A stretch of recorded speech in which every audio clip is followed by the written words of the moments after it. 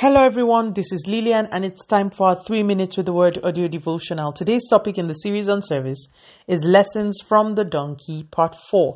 And our anchor scripture is taken from the book of Matthew chapter 21 verses 8 and 9. This took place to fulfill what was spoken through the prophet. Say to daughter Zion, see, your king comes to you, gentle and riding on a donkey and on a colt, the foal of a donkey. Today's episode is going to be the last in our mini-series on the donkey.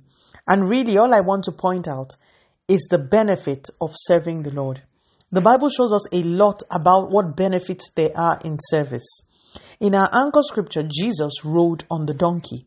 We spoke the last day about our service to God being like the donkey's service to Jesus.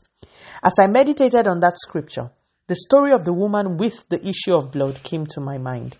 The Bible says that woman had battled an infirmity for 12 years and came to Jesus to touch the hem of his garment. That's the very tip of the cloth he was wearing. The instant she did that, she was healed.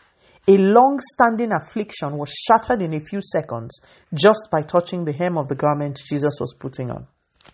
What on earth does this have to do with service, you may be asking? I'll tell you. In her case, the woman with the issue of blood touched not Jesus, but his garment, and she got healed. Can you imagine what the person who is serving, who Jesus in his entirety is riding on such a person's life, will encounter?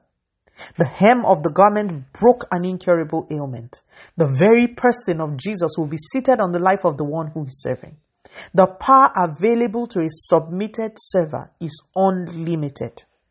My prayer for you and for myself is that we will receive the grace to submit totally and to serve in the capacity God has called us to do, so that we may host the power of the Christ as we go about all that he has chosen for us to do. Let us pray. Father, in the name of Jesus, thank you so much for your word. Father, we submit to you afresh. Send us where you want us to go. We ask for divine direction. We pray to know your heart. Speak to us and lead us in the path that we should go. Continue to take all the glory, Almighty God. In Jesus' mighty name, we have prayed. Speak to you again soon. If you were blessed, please drop me a line on audiodevotional@yahoo.com or on our website at www.3minutesaudiodevotional.com. You could also follow us on Facebook, Instagram, YouTube, and Twitter at 3 Minutes Audio Devotional.